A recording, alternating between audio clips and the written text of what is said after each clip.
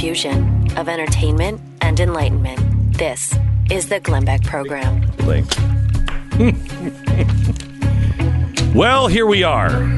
Here we are with another day with the media talking about absolute nonsense when some real crisis is happening someplace in our country. The real crisis that everyone refuses to talk about. And we as, not conservatives, but as human beings, need to talk about what's happening on the border. Because this is one of the worst scenes we have seen on our border, possibly in my lifetime. I'll explain in 1 minute. This is the Glenn Beck Program. All right. The spring buying season is here. The competition for houses. If you are getting ready to move or you want to sell your home and you buy a new one, if you are looking because you're smart and you have an adjustable mortgage and you want to lock that into a locked rate and you want to refinance your home, American Financing are the ones that will help you do it. Now, home values are about to explode. The market seems to be picking up. You need a mortgage payment that is affordable. You need to know somebody's not upselling you into a mortgage. These people will really work with you side by side. They are salaried, so they don't work for the bank. They work for American Financing, which does not take the bonuses from the banks if they jam all these people into a certain loan instrument that they want to sell. They work for you. They're going to get you the right loan, and you can pre-qualify in as little as 10 minutes and close in like 2 weeks. It's AmericanFinancing.net, AmericanFinancing.net, or call 800-906-2440, 800-906-2440, AmericanFinancing.net. American Financing Corporation, NMLS 182334, www.nmlsconsumeraccess.org.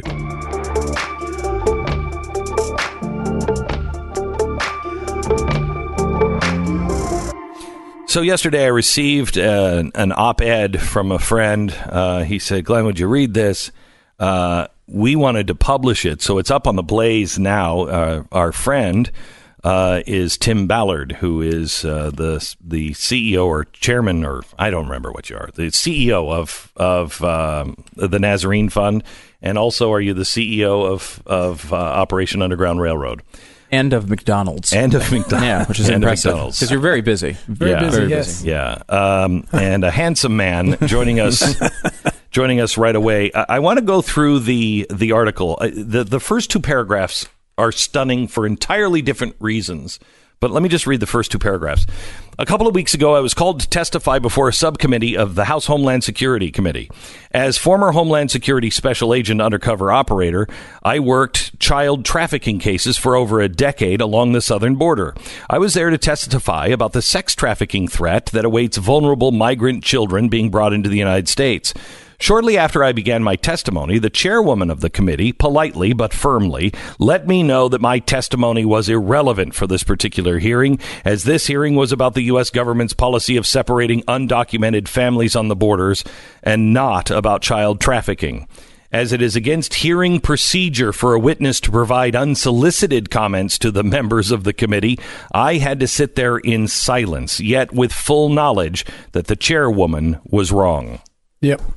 Tim, how frustrating is that? Oh, it's killing me because these trafficking events are happening in so many places, and we're trying to wake the nations of the world up to the fact that it is happening. Children are being abused. It's the fastest growing criminal enterprise on the planet. And yet when it's right before us, and I'm there before the people who can change it, and I'm told, shut up. We don't want to talk about that right now. Tell me, the numbers are staggering on what's happening on our border. Oh, yeah. I mean, the amount of people, just the people coming across, record-breaking, undocumented migrants coming across into the United States. But the part that's not being reported, because in the 90s and the 2000s, it was adult males looking for work, crossing the border. Not anymore. These are children. Children are coming across by the thousands. There's been over a 300% increase since 2017 alone. And children being brought across the border who don't belong to the adult who has them. So we said when Congress was saying we can't hold children, I immediately got on the air and said that is the worst thing that could happen. That's the worst thing that could happen, because grab a child and you're good. The child is now the get out of jail free card for smugglers, for traffickers. They're surrendering themselves and say, look, I have a child in my hand, a passport in my hand. Let me in. And the guys on the border, they're great. They understand. And they're like, help us. They're screaming to Congress. I sat in hearings with the CBP commissioner who's saying, help us. You are forcing us to turn these children over to whoever comes to get them. We only have 20 days. The courts have backed it up. And we have 20 days to vet people coming in saying, hello, I'm Uncle, like I wrote in the op-ed, hello, I'm Uncle George. Little Isabel, 6-year-old that you have in custody, is my niece. They have to give the child to Uncle George. They have no time to vet these kids. In contrast, I adopted 2 children recently from Haiti. Mm-hmm. It was over 1 year of them vetting me. I've had 3, top secret clearances in my lifetime. I'm the one who liberated those children in the first place. And yet I happily submitted myself and my wife and my family to an investigation to make sure we were well suited to take care of children. A year. And Congress is giving our Customs and Border officials 20 days or less to vet whoever shows up for these children. Oh, sure, they have to sign a document, right, that says, I will not hurt this child, I will not traffic this child, like you're checking out a library book. And then it says, a court date, you must bring this child back for either a deportation or asylum hearing on this date. No. 66% of those kids never are brought back for court. They're gone. All right, so there are 2 scenarios that are happening with the kids. Yes. One is they are just used and passed back and forth on the border. Yes. Right? Yes. They're kind of a mule, if you will. Mm-hmm. Is that the right word? Right. Well, I'd say they're recycled. They're the get out of jail free card, basically. Right. And that's the best case, and it's abhorrent. The children are being used as long as you have these kids. And by the way, where are these kids coming from? They're being kidnapped in Central America. The separation of families isn't happening necessarily at the border. It's happening well before they get to the border, and that's the thing we're not seeing as a nation. And so these kids are basically, the smugglers control all the routes. First of all, you can't get in the country unless you go through a smuggler. So they just have to get these children. It's not too hard to kidnap children in Guatemala or Honduras or Central America. And they take these kids and they pair them with their clients being the people who want to be smuggled in. And say, take this child, pretend this child is your child, and guys, 20 days or less, you're out. Because they have to let you out, because the law of the United States, backed by recent court decisions, forces CBP officials to release you within 20 days if you have this child in your hand. That's the best case for these children who are being used this way. And of course, the worst case is the smugglers say, and we have the New York Times even about a month ago had several stories about how smugglers take these clients and decide, geez, I can make a lot more money with them if I just sell them for sex. Or they use them, they rape them and get their money out of them for what they're owed for the smuggling fee. And so it's very easy to imagine a criminal organization that are smuggling people, and they say, let's sex traffic them. We can make more money. The U.S., we are the demand. We are the top demand for child sex in the world. That is crazy. So now we've set things up, and all using our laws, right? So now, if you can imagine this, all a trafficker needs to do, if you get into their mind, is say, look, I got to take this child. As long as I can get this child across, and I saw a video. I don't know if you saw this video a few months ago of they're dropping the kids over the wall, over the fence, just dropping them, and then they know, Border Patrol will come get them and get them into safety. Well, then they just call their friends up in the traffickers, their friends in New York, Phoenix, wherever. Hey, go to the McAllen Processing Center. Ask for Isabel Gomez. She's 6 years old. I just dropped her over the fence, and so Uncle George shows up. Hey, I'm Uncle George. I got to pick up my niece. They have to give the kid over. It is absolutely insane. And I couldn't get a word in edgewise when I was called to testify on that very subject. So now here's the interesting part. 1,700 children in the last 12 months. Yep. 1,700 children have had the guts to say, "That's not my uncle. That's not my dad." That's right. Documented cases in the last 12 months. How many kids are not brave enough to say that? How many kids have been told your family's in danger, your family's dead, whatever it is? How many children have the guts and the wherewithal to see a guy, an American with a badge, and say, help me? How many? There have been 1,700 in the last 12 months. And that number is only growing. Oh, absolutely. And the amount of people coming across, hundreds of thousands. This year, I think we're close to 500,000. So, how many kids are here and they're in our sex markets, and we rescue them. And you've met some of our survivors, Glenn, who came in as undocumented migrant children and were raped. And this is not an exaggeration, over 20,000 times before we finally pulled them out of New York City or LA or wherever they're being held. I mean, this is a massive sex market. Again, the fastest growing criminal enterprise on the planet is human trafficking, and the United States is the number one demand for child sex. So it's happening in our cities right here, and the traffickers are laughing all the way because our laws are actually facilitating the trafficking event. We've made it so much easier. Yeah. We've made it easy to come in. Yes, but there are solutions. Okay, I'm going to take 1 minute, and these are the things you need to ask your senator and congressman and the president to do, and they're really quite simple. First, let me tell you, our sponsor is LifeLock. Cybersecurity risk assessment company reported that hundreds of millions of social media giants' users' records, hundreds of millions.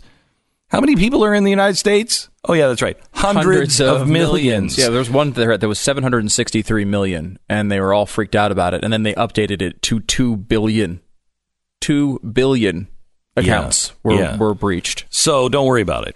I'm sure your name isn't part of it. No, it's probably the other 4 billion people. Yeah. So here's the thing. You have passwords, your social security number, your address, your name, everything is probably somewhere on the dark web. You need somebody that is actually looking to protect your information. Now, when they find something, they have people here in the country that work to fix it for you, which it's impossible. If you don't know what you're doing, it's impossible. And the last thing you need is something else to worry about. Let LifeLock do this. LifeLock.com. Use the promo code Beck and save 10% on your membership. It's LifeLock.com. Promo code BECK. It's LifeLock.com. 10 seconds. Station ID.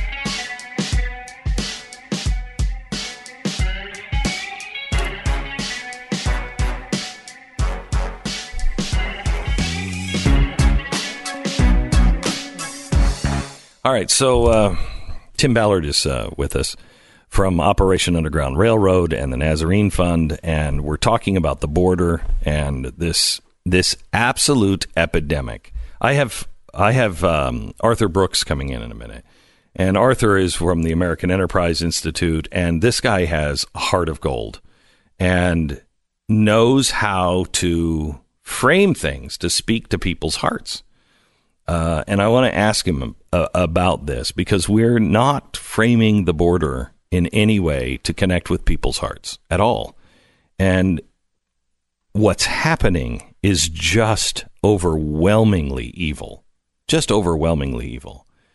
You went to Congress prepared to give them 2 solutions. They didn't want to hear it. That's right. So you never were allowed to even present these. I was not allowed to, no. No. I remember the first time you told me what you really did. You were undercover.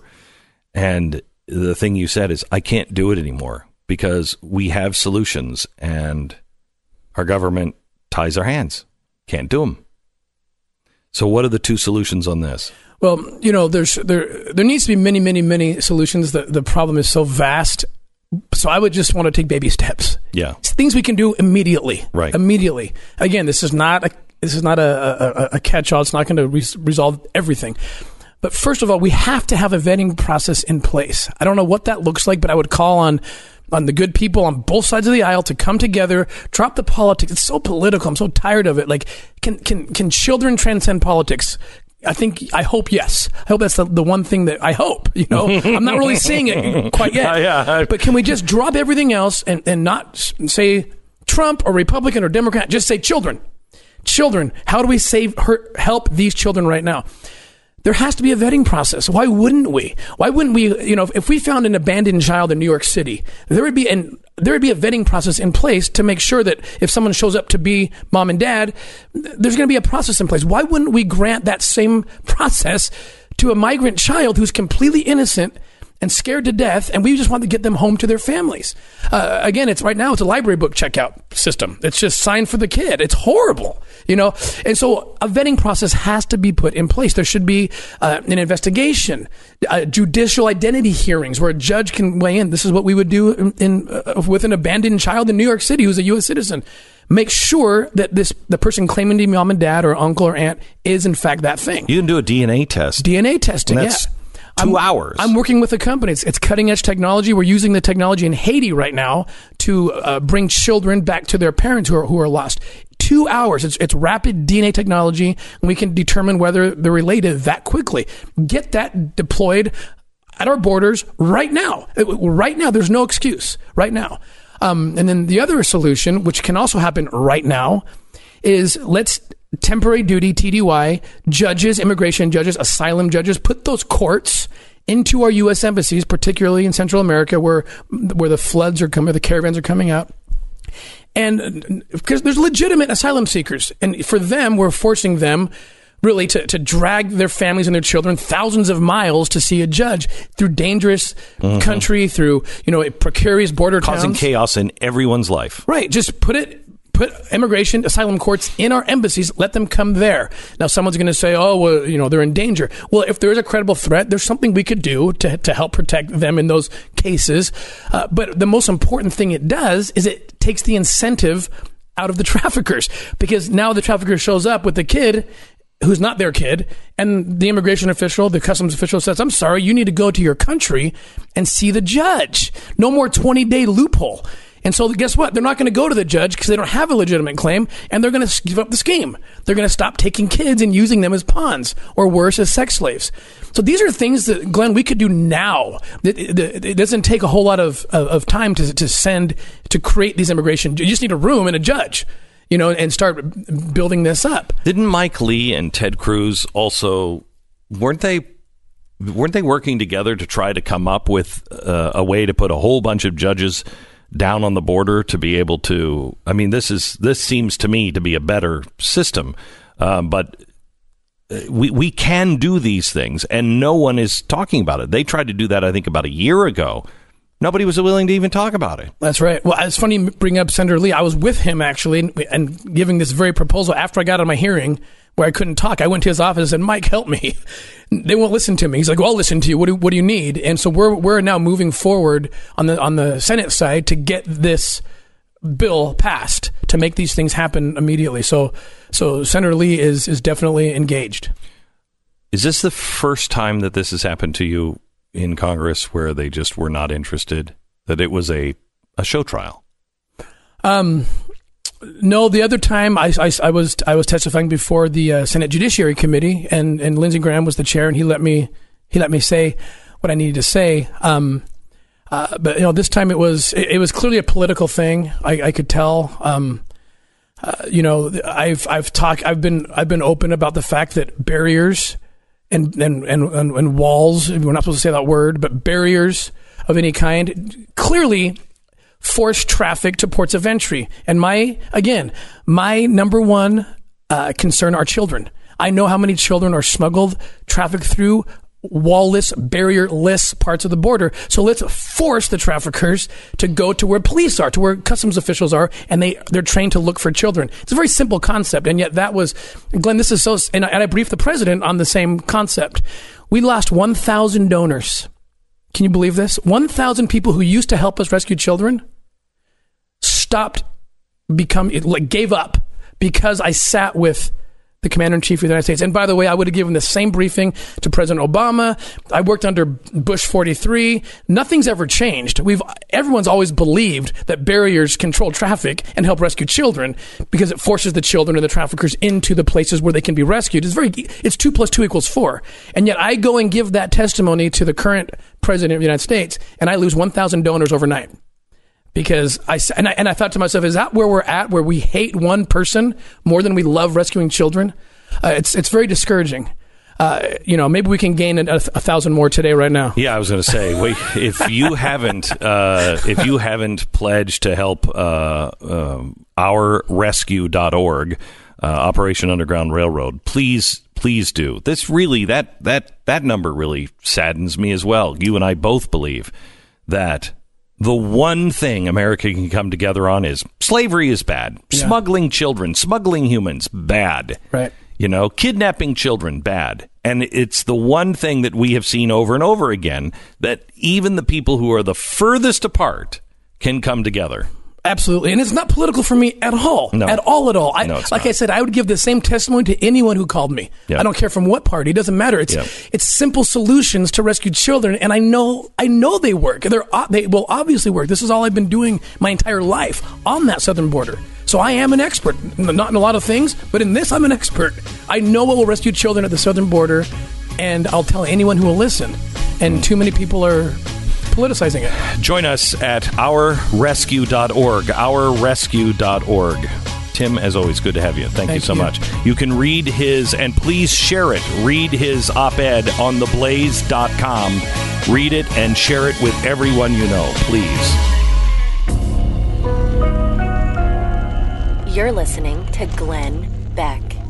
I think Friday is the day they're giving away this gun, is it not? They're giving away 19 guns. It's the USCCA, the United States Concealed Carry Association. They're giving 19 guns away. It's let's see if you know. It's the let me get up to the okay, here it is. It's a high-tech polymer frame, makes it lightweight and comfortable to conceal. It's highly customizable, renowned for being durable, rugged, reliable, even in the most extreme environments. And its 15+1 round capacity puts this gun will never leave you high and dry at the range or in self-defense. What gun is it, do you think? Tim Ballard. Is that a Glock or is that a SIG? I'm gonna go with Glock. Glock? Super Soaker. Okay, good. And that's the polymer frame, right? Glocks have polymer. Yeah, I believe so. Yeah. Anyway, just text Beck to 87222, 87222. Text the word Beck. You will find out what kind of gun it is, and you'll be instantly registered to win one of these 19 guns they're giving away this Friday. So do it now. Text the word Beck to 87222. Coming up, one of our favorite people, outgoing president of American Enterprise Institute, Arthur Brooks, joins us in studio. That's coming up next here in the Glenn Beck program.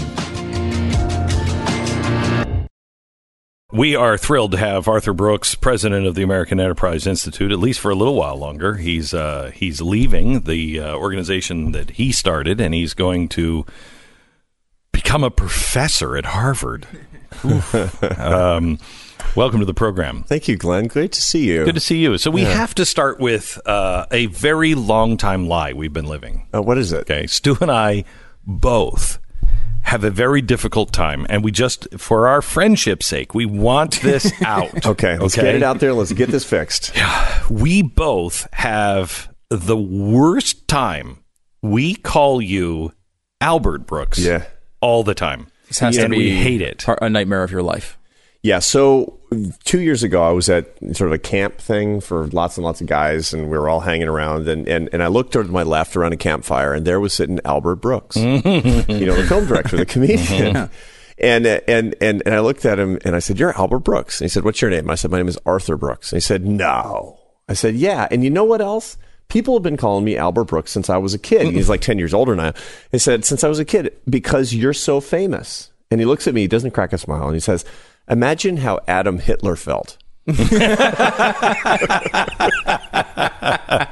So if we call you Albert, it's all good. It's all good. I've been hearing my whole life. It's better than calling you Adam Hitler. I'll say that. Every time we talk to you, we look at each other like, Arthur. I know. Arthur. Oh, it's terrible. I don't even like. I mean, Albert Brooks is fine though. Oh, I think Brooks is fine. He's funny, but it's not like I'm a huge fan of his movies. I don't know why. It's something like his real name is. No, Albert Einstein is his real name. Shut up. I'm kidding. I'm not kidding you. It's Albert Einstein. But you're kidding or you're not kidding? I'm not kidding. I promise I'm not kidding. And what happened is he changed it to Albert Brooks because you're not going to go into show business named Albert Einstein. You should change your name to Albert Einstein. I should change my name to Arthur Einstein. And people will still call me Albert. All right. So, Arthur, you have a new documentary out, and I have seen it, and it is really good. Really good. Thank you, You Clint. are... You know, we were talking the other day about Buttigieg, and he is he's playing it the nice guy. Right. He may be a nice guy. I don't know anything about him other than, what you read about. And he seems like a really nice, normal guy. A guy who comes out and says, yeah, I'm gay. And you know what?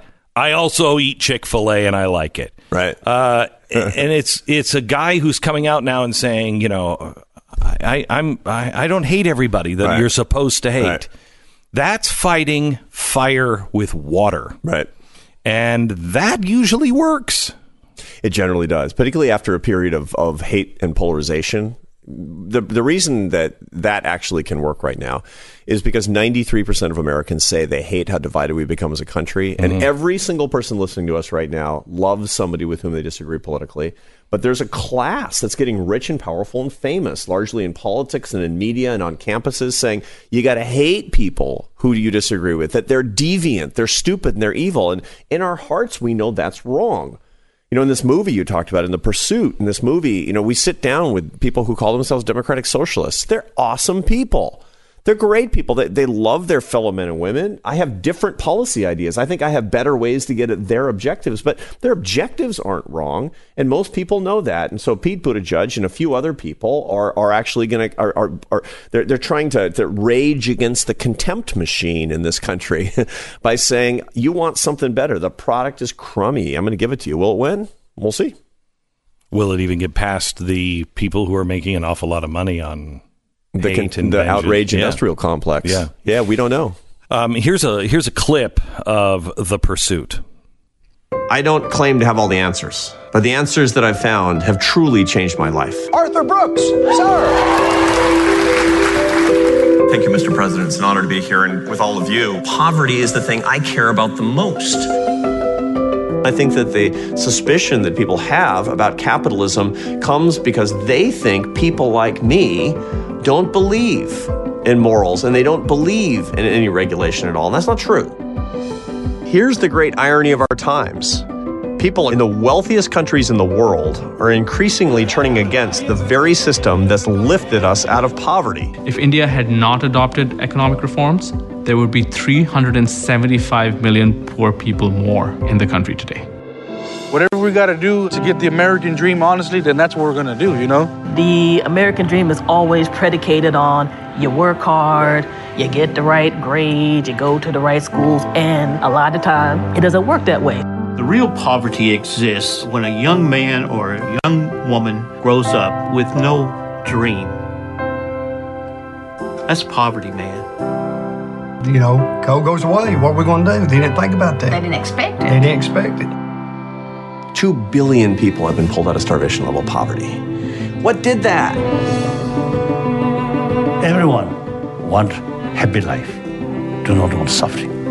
You are showing genuine interest, not only money matter, but more wider perspective. I really very much appreciate it. Thank you. Thank you, Your Holiness.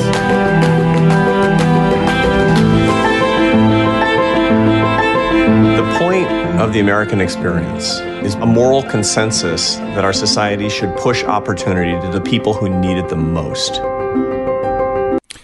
Here's why Arthur Brooks is even more talented than Albert Brooks. Albert's listening. If you watch that, you are the only person that believes in the free market that I have seen that understands heart and imagery. You're not there with the Pope. You're there with the Dalai Lama. You're on stage with a French horn, and it says in the trailer, a musician.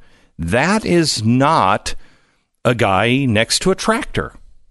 And you are able to break through to the other side. There's images of you with briefing President Obama. Right. You are able to get in to places that most conservatives or most constitutionalists and strict libertarian, real, liberals, classic liberals, can't go, nor care to go. And you have all of the imagery that you need to be able to break the divide. Yeah, that's the idea, and that's why how a movie can really change people's conversations in a big way. One of the things I was trying to do in this film, and what I've been trying to do with my career, by the way, is to get to the places where traditional conservatives don't get to go and have the conversations they don't typically have. Why? Not just because I'm going to convince people on the other side, because I want people who are persuadable, who are watching the conversation to say, I saw a guy who's got free market views, who believes in conservative ideas. Why? Because he wants to lift people up from the margins, and he was having a conversation with iconic figures from the other side, and no horns, no anger, no vitriol, no contempt, no hatred, no disrespect, and that's really what people want. And if we want to win the country for a better set of ideas, so that we can have more solidarity and brotherhood and happiness and love in this country, we need to go where we're not invited. We need to say the things that people have not heard before. We need to share with everybody is the bottom line. And that's what puts joy in our hearts. Glenn, you've been trying to do this too. You want to talk to everybody. I mean, when I look at, what the charity is doing, I mean, I saw the trailer for your charity yesterday at the Dallas Film Festival where the pursuit was, and it blew my mind. I mean, there's no way that somebody's going to say, "Oh, it's Glenn Beck, the conservative guy." They would say, "This is an organization dedicated to ending slavery around the world, to lifting people up. It has no ideology about it whatsoever." And that's the point, isn't it? We want the best for everybody. Conservatives lose arguments because they go in with guns blazing, saying, "Here's what I'm against, and if you disagree with me, you're stupid and evil." And here's the problem. I said this to Stu yesterday. Who was it? What was the candidate that said, I think it was Beto, that Americans are against the conservative and Republican agenda? I don't even know what that is. I really don't even know what that is. There's not that they're not for it. I don't think they know what it is. Yeah. We're against an awful lot of stuff, but who's out there talking about, I watched your documentary. I've always thought of, please forgive my ignorance. I was a dummy up until I hit 30. I did know nothing. I was a musician. I was worse than that. No, you at least could play a horn. But I've always thought of India as a capitalist system. And, watching your documentary and I'm like, oh my gosh, no, it wasn't. It was the furthest thing from a capitalist free market system. It was a Soviet planned economy until the early 1990s. Amazing. That's incredible. And since they've abandoned that, we've seen massive changes. Has one of the highest growth rates in the world. You go to India. Growth rates in the world, and the great growth rates and economic growth rates in the world. Thank you. Incredible when you go there. You find that 375 million Indians have been pulled out of abject starvation level poverty. And they're among the 2 billion that have been pulled out of poverty because of the free enterprise system, because the American system of globalization and free trade, property rights, all this stuff that we take for granted, the culture of upward mobility. And the culture of now making something yourself, starting something small.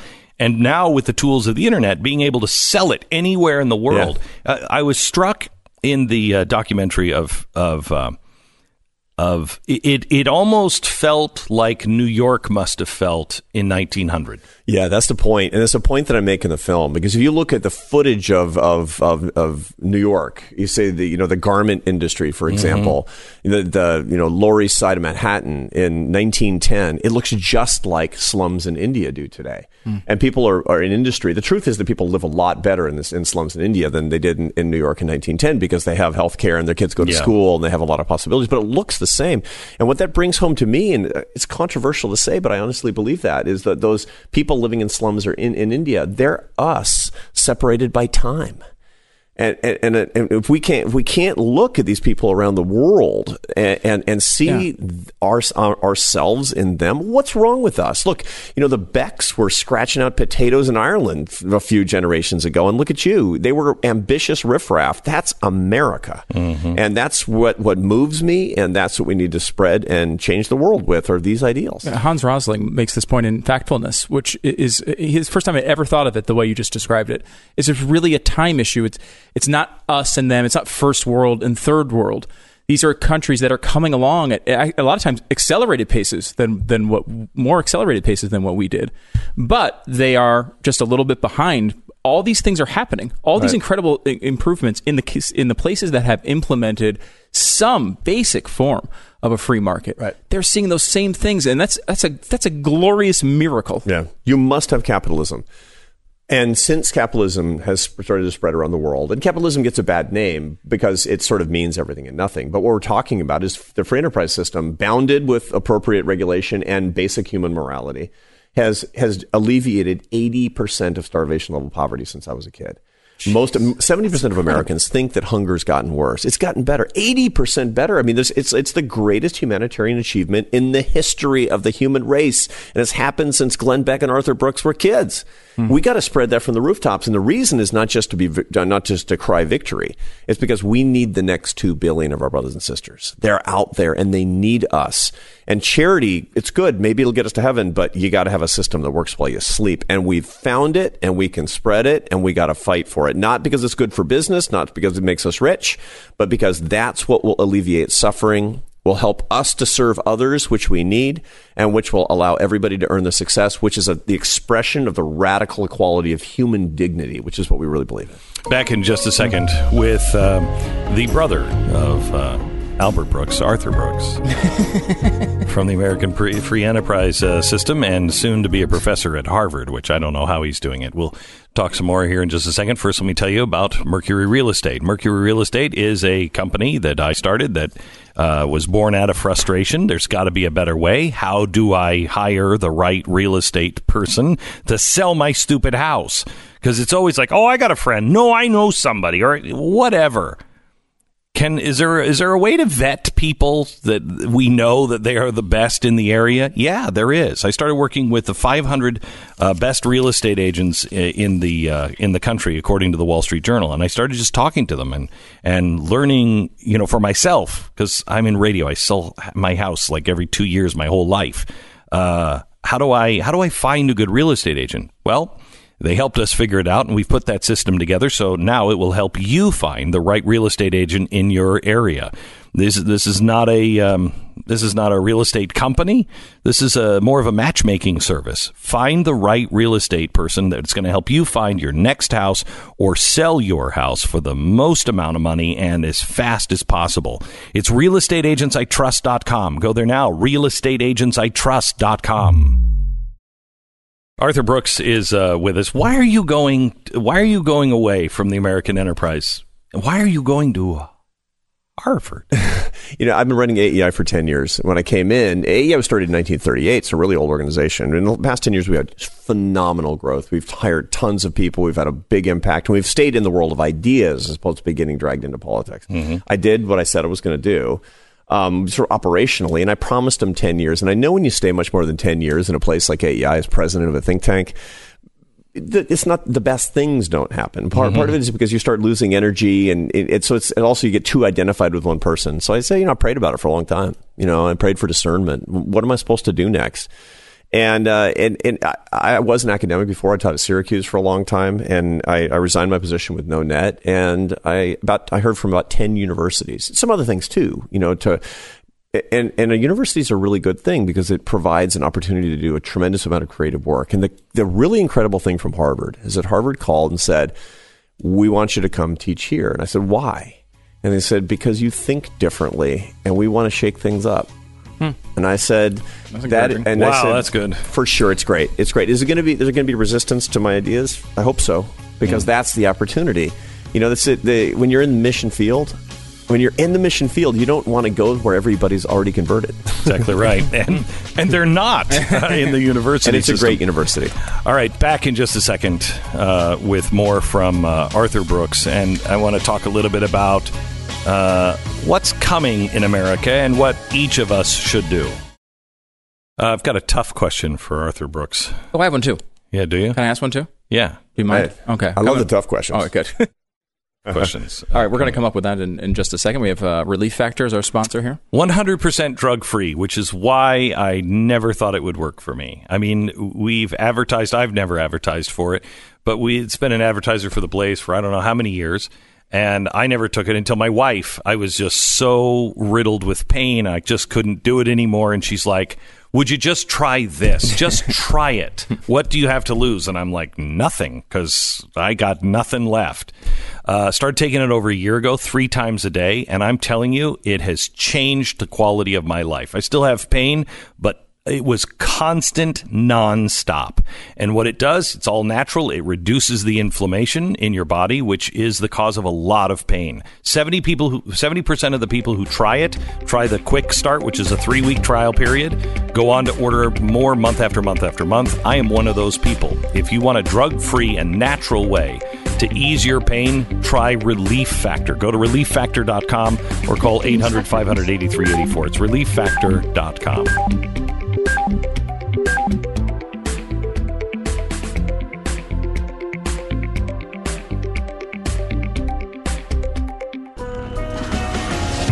The fusion of entertainment and enlightenment. This is the Glenn Beck Program. Camera. Welcome to the program. Today, we may have a guy who has an answer on how to begin to fix our country and back away from the ledge. Arthur Brooks joins us in 1 minute. This is the Glenn Beck Program. You know, with so much hate and enmity between us and people saying it's not your stuff, it's my stuff, smash and grab, all the things that are going on in the world, man, you got so much to worry about. Don't worry about your safety and your home's safety. Studies show that there's only, what is it, Stu? 16%? 16% of the American population has a security system. That's a stunning statistic to me. That's amazing. Yeah. Now, maybe it's because I grew up in a small town called Mount Vernon, Washington. I think we went on vacation and we never locked our house. I lived in one of those communities where who got a key? I never remember anybody in my family fumbling around for the key to open the door. Yeah, culturally, because I have a relative who never lock their doors at their house, had their house robbed, and still didn't lock their doors after that, didn't put in a system after that, which is kind of an incredible thing. You'd think if your house is actually robbed, you'd probably put in a system. Like the odds that I'm going to be robbed twice. Yeah. So anyway, Simply Safe. They know now that you don't lock your doors, the odds are better. Right. So 16% of the people have a security system. This is why when burglars come, they usually come during the day. They don't want to meet you and you don't want to meet them. They usually come during the day. They look in, they see if you have a security system, and if it's on and you have one, they just go to the next house. 80% of burglars just move on to the next house. Get a security system. This one does not have any contracts. There's you own the system, so it's not a roped in it, forever kind of thing. It is brand new, state-of-the-art technology. It's the best stuff. It's all wireless. It's almost invisible in your home. It takes you about 30 minutes to install it. There's no screws or anything else. I've done it. It's really, really simple. SimplySafeBeck.com. No contracts. The monitoring is $14.99 a month if you want it. You can have it 1 month and just call them up and say, I don't want it next month. No contracts. SimplySafeBeck.com. Go there now. SimplySafeBeck.com.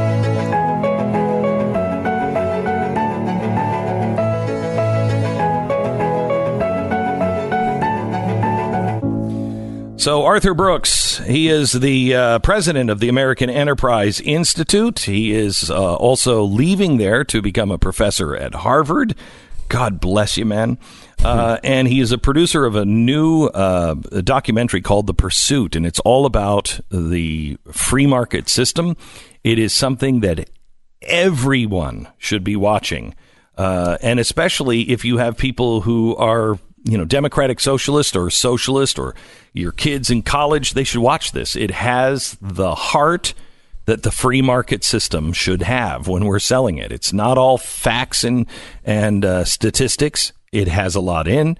However, it is really more about lifting people up from poverty. And it comes out in a few weeks, right? Yeah, it does. Well, it's in showings all over the country right now. So it's in screenings in about 100 communities. We're in 3 international film festivals, and it'll be on digital platforms starting this summer, and it'll be on Netflix starting in August. Oh, wow. Yeah. It's going to be really great. Yeah, I'm so really happy about that. I mean, like my whole career has been dedicated to trying to lift people up toward equal dignity and the limitless potential that people actually have. The free enterprise system exists, and the reason we should fight for it is only because of that. It's not for us. It's not for Stu and Glenn and Arthur, because we're very lucky people. We're prosperous people. And the truth is, we could prosper under a system of socialism. I don't want to. It wouldn't be fair. It wouldn't be right, but we could. Who needs capitalism? Who needs free enterprise? The people who are still at the periphery of our society. We got to fight for them. The next 2 billion people, they need us. And what I talk about in this film is how with proper regulation, and obviously with morals, because you can't have markets without morals. If you do, they'll be ruined. They'll ruin everything. And if you have these things, then you can be a force for goodness in the world, and showing that, bringing people together, listening to everybody. What a joy it was to make this picture. So, Arthur, let me ask you this. We are sitting in a really interesting time. As you know, that I was not for Donald Trump, to put it mildly, in the last election. Sure, you were very vocal about that. I have watched him, and I still have the same concerns that I've always had on many fronts. On other fronts, he has done what he said he would do or more. For instance, on Israel, it's been crazy. He's also done things that I thought he would do and frighten me, like the trade barriers that we have. When it comes to this next election, if I am faced with one of these social democrats or one of these people that are even dancing around the edges of saying, we got to get rid of the free market system, eventually. Right. I mean, I know who I'm going to vote for. How do we square this with what we're facing? Because what we're facing is the end of the West and America as we know it. Yeah. We've had threats from socialism forever in this country. It always comes back. And Not like this one. I mean, maybe in the 1930s. Yeah, in the 1930s, but after every financial crisis, it comes back. Yes. And so if you see after the 1890s, there were 2 financial crises that were just hardcore. In 1892 and 1896, there was a silver bust and there was a railroad bust. Just as bad as what we saw in 2008. Worse, as a matter of fact. And you got William Jennings Bryan, who was this left-wing populist who also was anti-immigration, anti-trade, and all the stuff that we don't like of populism, both right and left. This always comes around, and this is always our opportunity. For those of us who believe in the promises of democratic capitalism to lift up the world, you got to look at these times and you say, this is an opportunity. Look, you're the quintessential entrepreneur, Glenn. Not just in media, in a bunch of businesses, because you believe that when you look around and you say something's not right, that's an opportunity to build something good and true. So if we look at the idea economy today, and we say all these young people say that capitalism is a sham, that socialism is a better system. You've got people running for president. You have leaders in Congress who are espousing democratic socialism. That's our opportunity, because that's when the conversation is ripe. So I look at this and I say, man, I am so lucky to be alive right now. I'm releasing a movie on major digital platforms that talks about how capitalism is a beautiful system for helping the poor. It couldn't be better timed, and all of us can do that. Glenn Beck is an apostle for democratic capitalism, and you're going to get a bigger audience listening to the fact that you believe in global brotherhood, not in global profit. And that's the reason that you stand behind the free enterprise system. There will be bad things that'll happen. I got it. But there's going to be good things that happen too. And let's focus on all the good things that we can make happen. So how do we make the impact? How do you have the conversations? Because quite honestly, I feel when I go to Silicon Valley, and I know what Silicon Valley is. Okay. Right. You're there a lot, and you're very sophisticated in the way you talk about technology. So I go there, and I feel in some ways that I am in a place that is more America than America. Because there are a group of young people who are like, hey, I have an idea, and they just do it. Right. And it changes the world. It is truly free market. Right. And the ideas are so exciting and they're so big. I mean, they're talking about changing the world. It's dynamic. Where are those people on our side? Where are the people? We are good at articulating. I mean, I kind of came to a place, Arthur, I if I could do my whole career over again. Yeah, what would you do? You. I would be like you. You would start by playing the French horn and not making your rent? Yeah. No. Getting kicked out of college? Is that the part you mean? But I was the, third or fourth most admired man the year I went to Fox from CNN. You know that stupid AP poll? Yeah. I was tied with the Pope and Nelson Mandela. Okay, that's crazy. That's crazy. I love America. Right. I don't know if this is a commercial for America here, Arthur. That's great. You know? But I'm sure I voted for you, by the way. Yeah, so when I went to Fox, saying the same thing, it all changed. Yeah. And I became this political figure. Politics is at the back end of the dog, and not the front end. And you are pigeonholed into something that is ugly and grotesque. And I kind of came just recently to the feeling that we all have our own gifts and we all have our own positions. And I've not liked mine. Mine has been warn people. And I hate that. I grew up in an alcoholic family. Right. I don't like conflict. I mean, look at me. I mean, yesterday they were dragging me through the mud saying that I said that, Muslims attacked Notre Dame, which is the exact opposite of what I said. I'm always in the center of conflict and I hate it. But my role is to warn people on what's coming. Right. Your role is to help us out and say, here's the path forward. So what is it that we say to our friends? What is it that we have to change?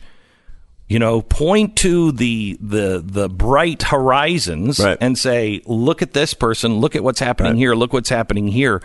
Where's our course? Our course is self-improvement, the American religion that you are the master of yourself. And that's what we're on the cusp of reviving. And this happens a couple of times a century in the United States, and it hasn't happened for a while. We're really, really ripe for it. And look, you and I are in the same business because you are a self-improvement guy. You are a man of the revolution of the individual heart. After, the end of the 19th century, when, America was beaten down, civil war, tons of poverty, financial crises, polarization, populism, kind of like now, except worse in most ways because we were a much poorer country. That's when the self-improvement revolution really swept across this country. And what that was entrepreneurship of each person, the startup of each life. And that's what we really need to bring a culture back of. So, if you want people to want young people on campuses to stop talking about socialism, you have to help them understand that they are the master of their feelings and they are the master of their fate, which is empowering, it's encouraging, it's aspirational, and here's the best part, it's true. America. It's why Jordan Peterson is so popular. That's why Jordan Peterson is popular. By the way, that you think that you're just Ezekiel. You're a prophet. It's like, the end is near. That's not true. You're an encouraging person. When I watch you, and I realize, I've been watching for years and years, CNN, Fox, and since you've been on your own in this incredible entrepreneurial venture, you're an aspirational person because you believe in the goodness of this country and you believe that everybody listening to us, everybody who's on the other side of these mics, they're true entrepreneurs with their own lives too. The true enterprise of life in America is each person listening to us. And when we can get back that culture, then we're off to the races. And that's what I want to start. And I think we're on the edge of it. I read this book called The Pursuit. The movie's The Pursuit. I wrote Love Your Enemies, which came out 1 month ago. Love your enemies, Matthew 5:44. It's how you can be an entrepreneur by loving your enemies. It went on the bestseller list. That's very encouraging to me because people are hungry for it. And so the people are listening to us. Okay, what are you going to do? What's your opportunity? Somebody's going to treat you with contempt, with nastiness. Your opportunity is to treat people with love. Okay, stand by. We're going to get into that in specifics here in just a second. First, let me tell you about Goldline. Ronald Reagan said, "Freedom is never more than one generation away from extinction." We didn't pass it on to our children in their bloodstream, and it has to be fought for, protected, and handed on for them to do the same. And this is our time. This is our time. We are going to choose, and we're going to have to fight for our freedom. Have you prepared to financially be stable? I've talked to you about gold for a very long time because we do, as Arthur was saying, we do go through these periods where, it's extreme bust.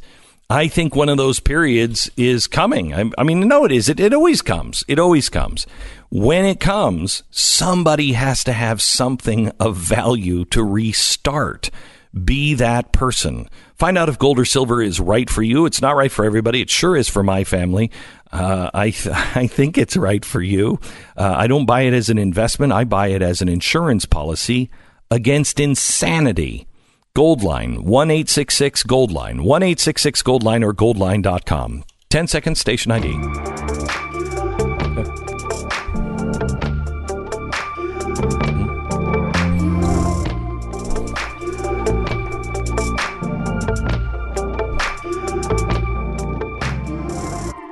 Here with Arthur Brooks, the movie is The Pursuit. It's out everywhere on May 7th. May 6th. May 6th, okay. May 6th.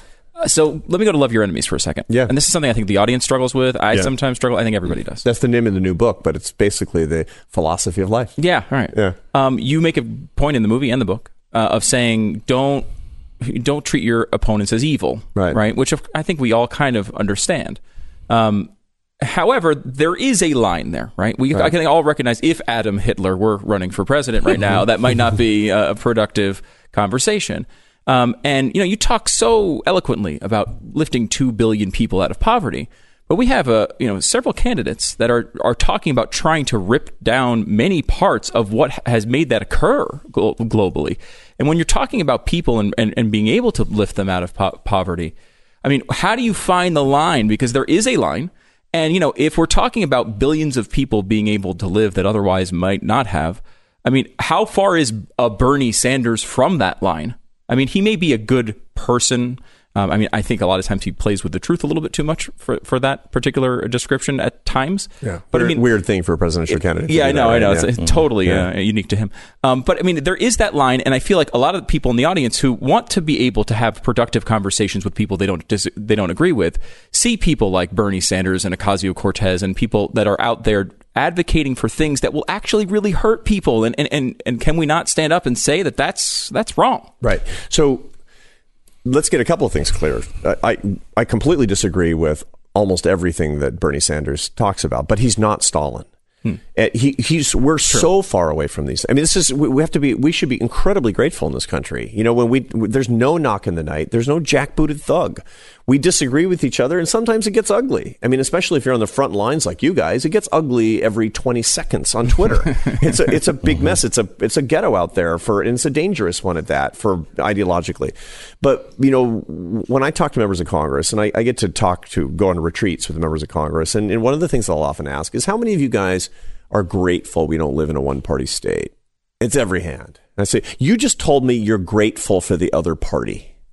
The truth of the matter is, if you want to have a competition of ideas, which we must have, because competition brings excellence in sports and in politics and certainly in economics and in the world of ideas. If you want that's what Silicon Valley is getting right, is a competition of ideas. If we want a competition of ideas ideologically, we need the other side competitively. I don't want Bernie Sanders or Alexandria Ocasio-Cortez's ideology for this country, but I have to recognize that these are not people that are of the same magnitude. These are not evil people. These are simply people with whom I disagree. Now, who do I want to convince? And here's where it gets really interesting, right? I want to convince the persuadables. I want to convince all those people out there that are kind of like, yeah, give me your best shot. How am I going to convince them? By saying that Bernie Sanders is evil? Saying that Bernie Sanders is deviant? By saying hateful, disrespectful things about Alexandria Ocasio-Cortez? No. I'm not going to get any converts. Look, nobody is persuading anybody in America today. My job is to persuade and be persuadable, to live in an environment where I can make my best arguments and have the joy of being humble when somebody makes a good argument of taking it. And I can't do that if I say Bernie Sanders is a Stalinist. Can't happen. So I just did an interview with Peter Boghossian. He's the guy who, along with two other scientists, scholars, professors, did the white papers that said male rape culture in dog parks. And fake paper. The fake papers. Okay. Really, they're lefties. They're real lefties. And they're alarmed about what's going on in academic. Very alarmed. Research, right. And so I sat down with them and we were open about it. And they said, a lot of people on our side do not want us sitting with you. And but they did. And we talked about the difference being you talk to people who are honest brokers. You talk to people, and we started. They're atheists. Both of them were atheists, and I'm clearly not. And I said, let's talk about first cause. Are you an atheist or are you an agnostic? Because an atheist knows. Right. I just know. Okay. An agnostic said, I don't think so, but And really, that's where we all should be in the end. What we got to was, if I could provide evidence that there is a God, scientific evidence there is a God, would you change? Yes, was the answer. That's the difference. If you could scientifically prove, and I don't think it'll ever be scientifically proven either way, but if you could scientifically prove something, will you change your opinion? The answer should be yes. Yeah.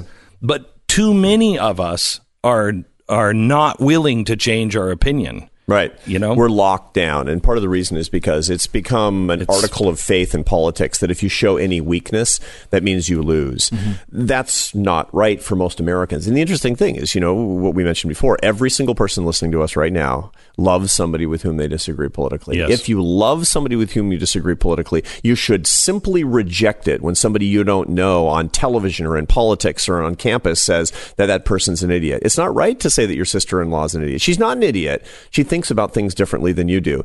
This also, when you come to terms with the fact that it's not right for people to criticize your loved ones or anybody to say that they're deviant because they disagree, that gives you the intense pleasure of maybe being persuadable. I think that we can change American culture this way, but it has to start with personal revolution. It has to start by saying, just because I think something doesn't make it right. If I find evidence to the contrary, if I find evidence that something is actually better for others, is better for my objectives, I'm going to look into it. Look, you've changed your ideology over the years, Glenn. I mean, you've changed the way that you think. I've seen the evolution as you as a public figure.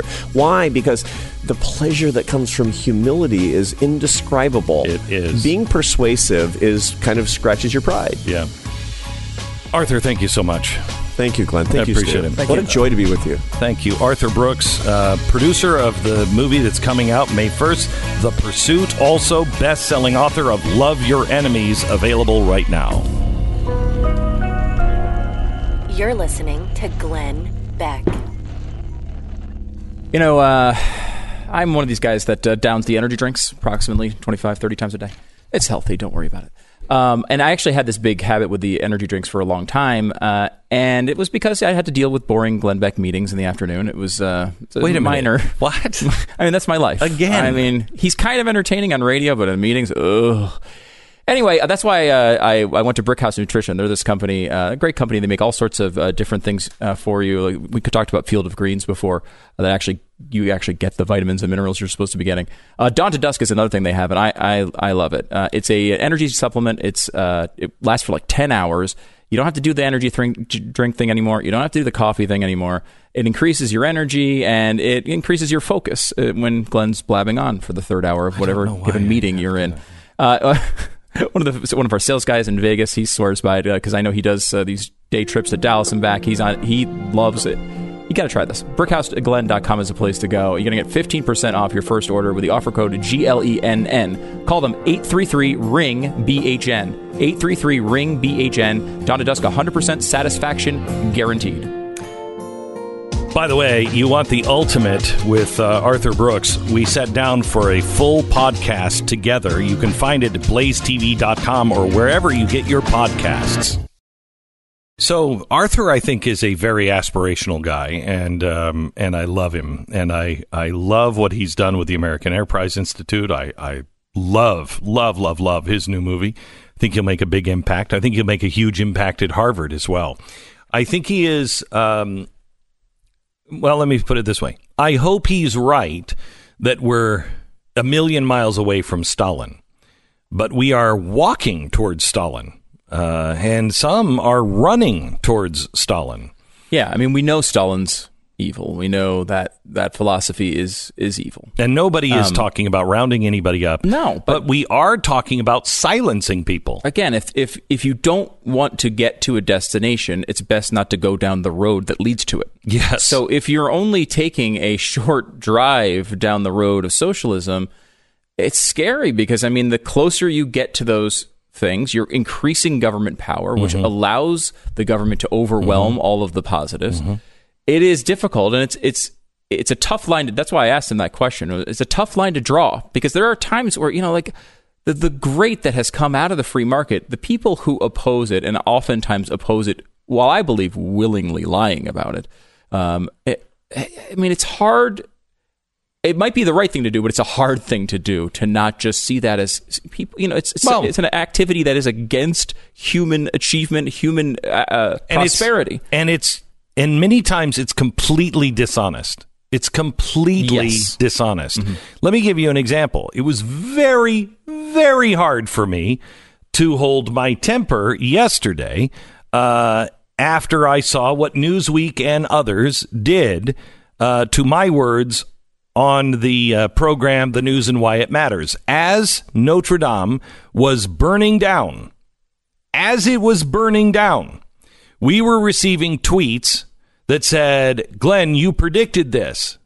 Because in 2015, I had said, if you want to see places like Notre Dame, you got to go because you're going to go to Paris and maybe in the next 15 years, and that thing will be burnt to the ground. It'll be gone.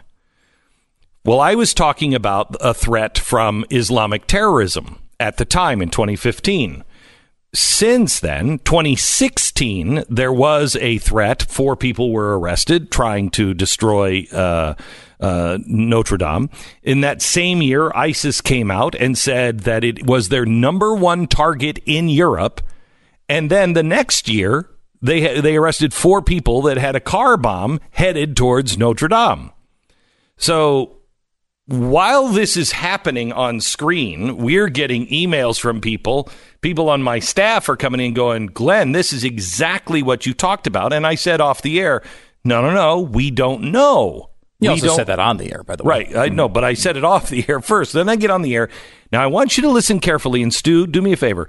Write down the key things that you hear me say, because I'm going to show you how the media took it.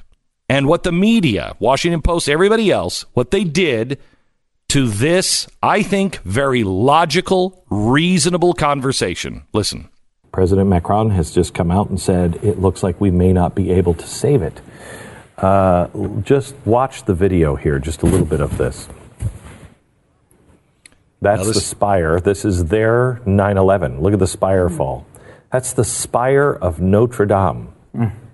Look at how hot that fire is. Look at the flames, how high those flames are. Yeah, that is not close to going out at this point. No. We don't know what caused it yet. We know that there was a mass renovation that was going on.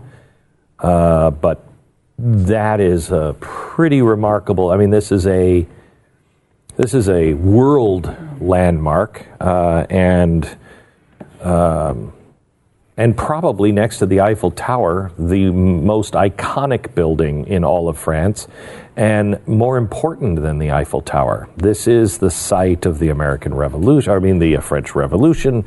This is the site of Victor Hugo. I mean, this is so wildly important to France as an image.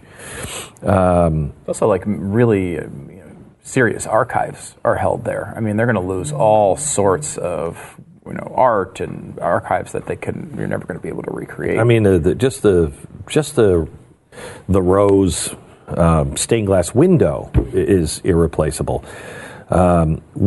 If this was arson, this is going to be bad. If this was arson of any foreign kind of in any foreign entity, anybody with a grudge. I think if, and this is a huge if, it might have just been started by a cigarette, we don't know. But if this was started by Islamists, I don't think you'll find out about it.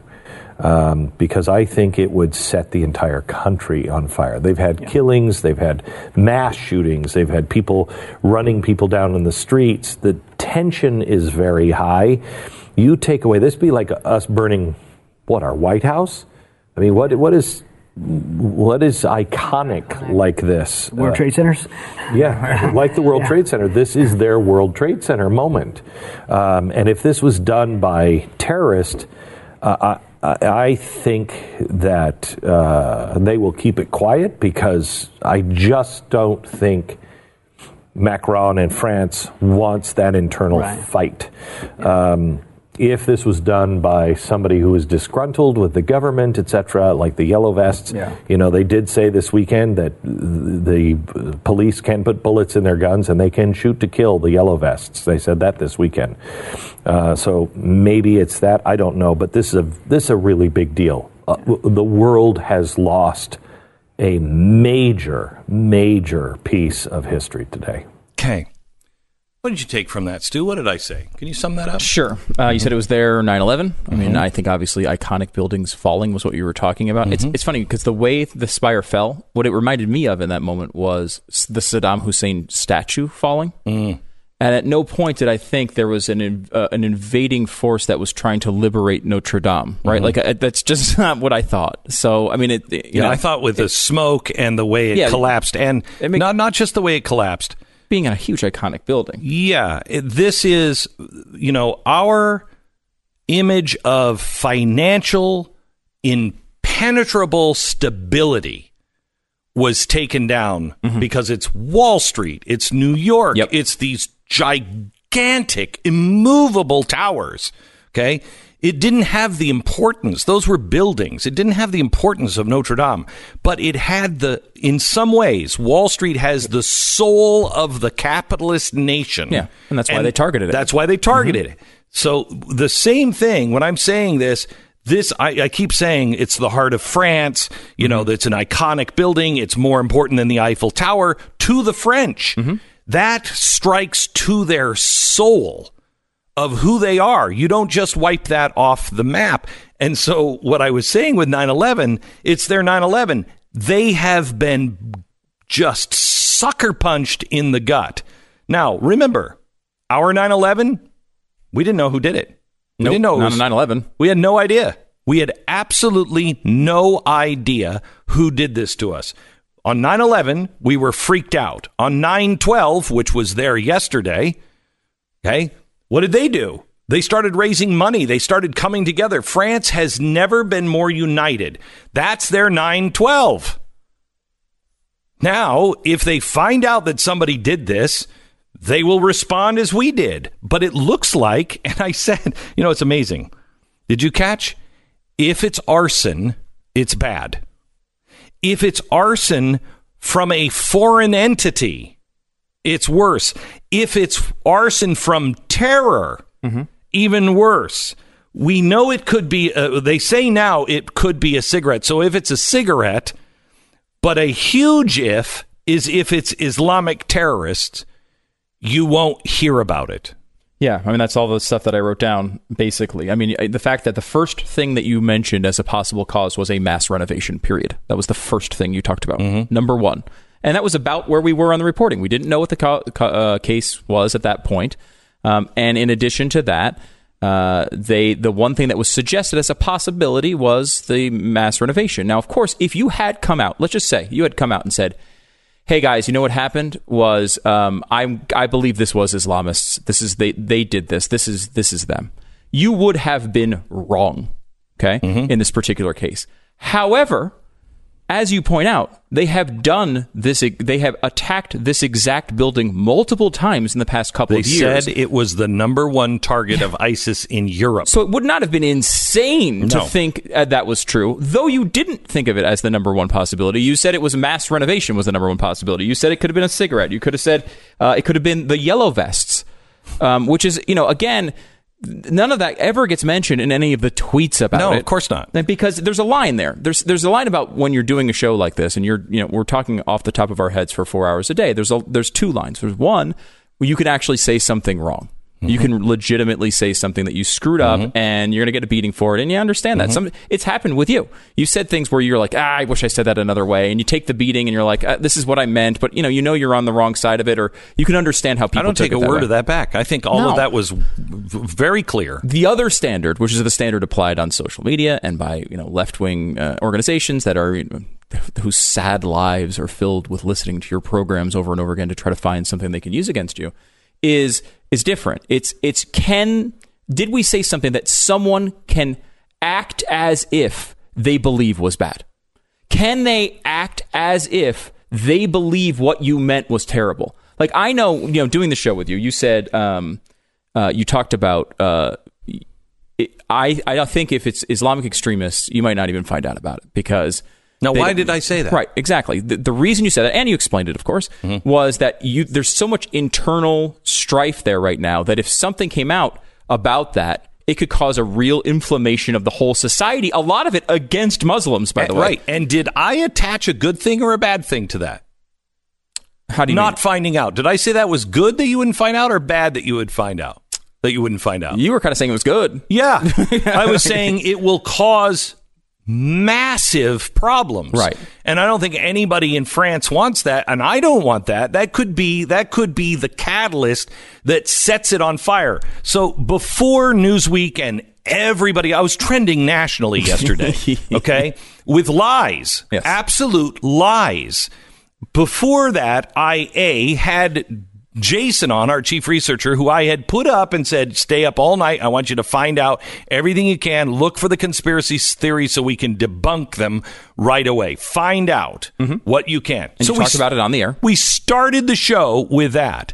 Then yesterday, I said, this may be a blessing because it takes that iconic thing away, which would absolutely start a religious war. It would absolutely start it if this was ISIS. And it takes that off of the plate so it can't be used.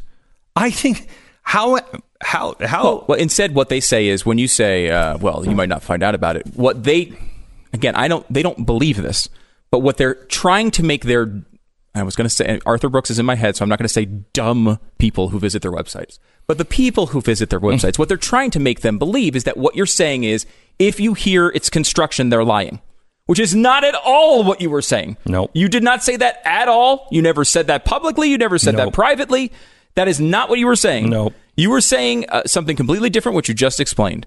But again, the goal of these organizations is not to find an example of you saying something wrong. It's something that they can plausibly act like they believe was wrong. They can go on. They can say. They do this all the time. You take a statement and you act as if, well, that is their entire viewpoint on this, and I can make them look dumb if I tweet this and act like I don't think they know anything else about the topic. Right? That's a terrible instinct that I think gets drawn out of social media and click farms and clickbait farms. But I mean, these organizations are out there specifically to do this. And, as Arthur pointed out, some of that is a blessing. Like, we could easily just be ignored for everything that we say. The fact that these people are up all night obsessing over you and listening to every word that you say is, generally speaking, at least people care. Here's you're making an impact. Here's the thing. I had an employee who's a good friend, and I love him, and he's worked here now for 6 months, and he is just great. He came to me yesterday and said, hey, I have to talk to you about this. I really strongly disagree, because he read it in The Hill and Politico, and he believed them over the guy who I passed his desk twice yesterday. Well, it wasn't over you. He had not heard your side of it, but he assumed they were reporting it accurately. He just assumed they were reporting it. Right. So instead of coming to me and saying, Glenn, this doesn't sound like you. Did you really say this?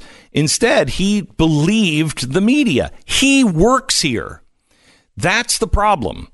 If you were in a place to where you'll believe the media, who we all are supposedly to distrust, if you believe them over people who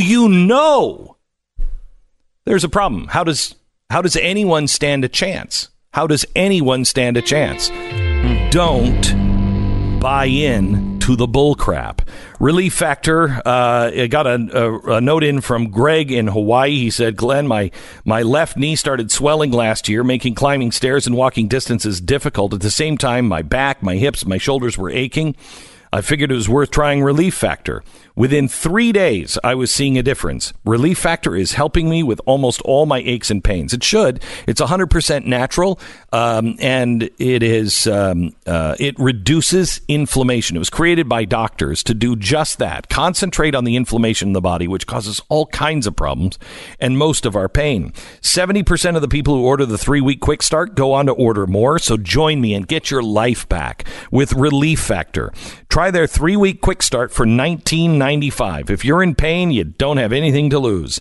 If you want a drug-free and natural way to ease your pain and get your life back, go to ReliefFactor.com. That's ReliefFactor.com. I'm really excited about tonight's TV show at 5 o'clock, only on Blaze TV. First ever appearance of the one, the only, the legendary Tim Tebow. Tonight on the Glenn Beck program. So this is a great episode you don't want to miss. You can find it at BlazeTV.com, BlazeTV.com/Beck. Just give us a trial. Put in the promo code Beck and you will save $10 off your first year. It's BlazeTV.com/Beck.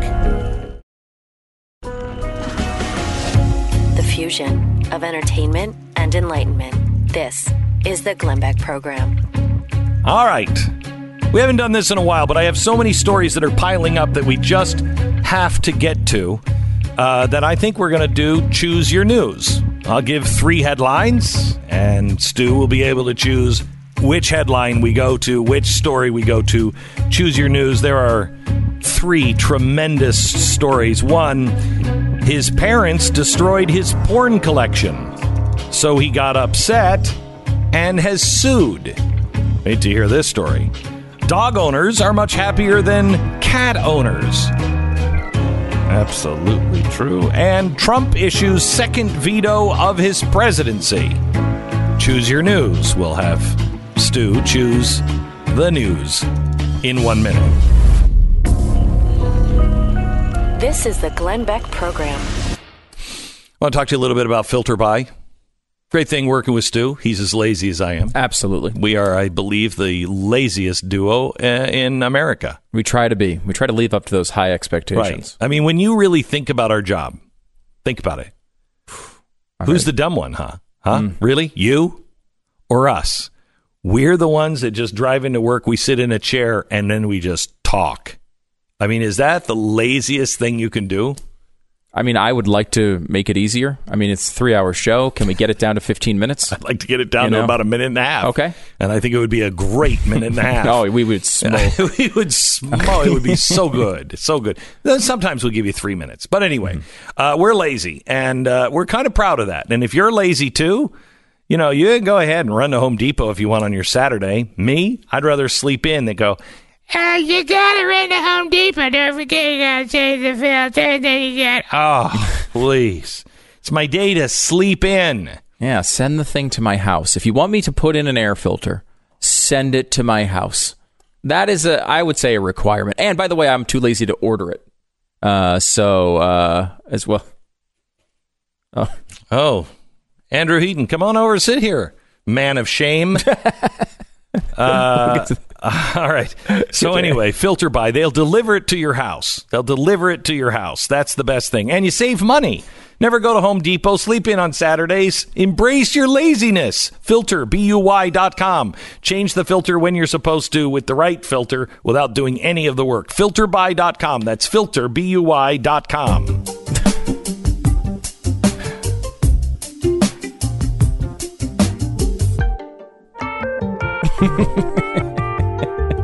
I was going to do Choose Your News, but Andrew Heaton just walked in, the host of the podcast. Something's off with Andrew Heaton, and something is very off with Andrew Heaton. I don't know how much longer his show is going to last. Maybe today might be the last episode. Not sure. Well, looking forward to having Arthur Brooks on then.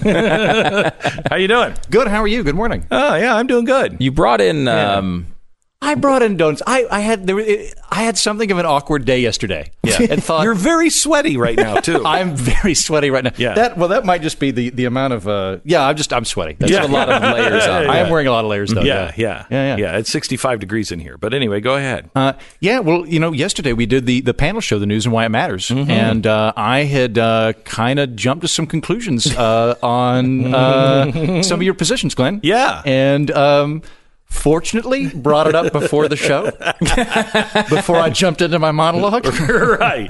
Give me your monologue. Give me the monologue you were going to do. I won't do that. Why not? I did write it you down. know that I am not angry with you. Yeah. You know that this is all, this is We're showbiz good. joking here. Yeah. But the donuts were a good move. That it was being a very said, good move. Thank you. Well, so to fill out what happened, I had read a headline that said that you were implying that Islamists burned down Notre Dame and that the French government was suppressing that information and that was their 9/11, and it was sort of a flashpoint between East and West. And I was going to come in and be like, this is irresponsible and it's conspiracy theorizing and it's demonizing Muslims. And what did you imagine I would have said?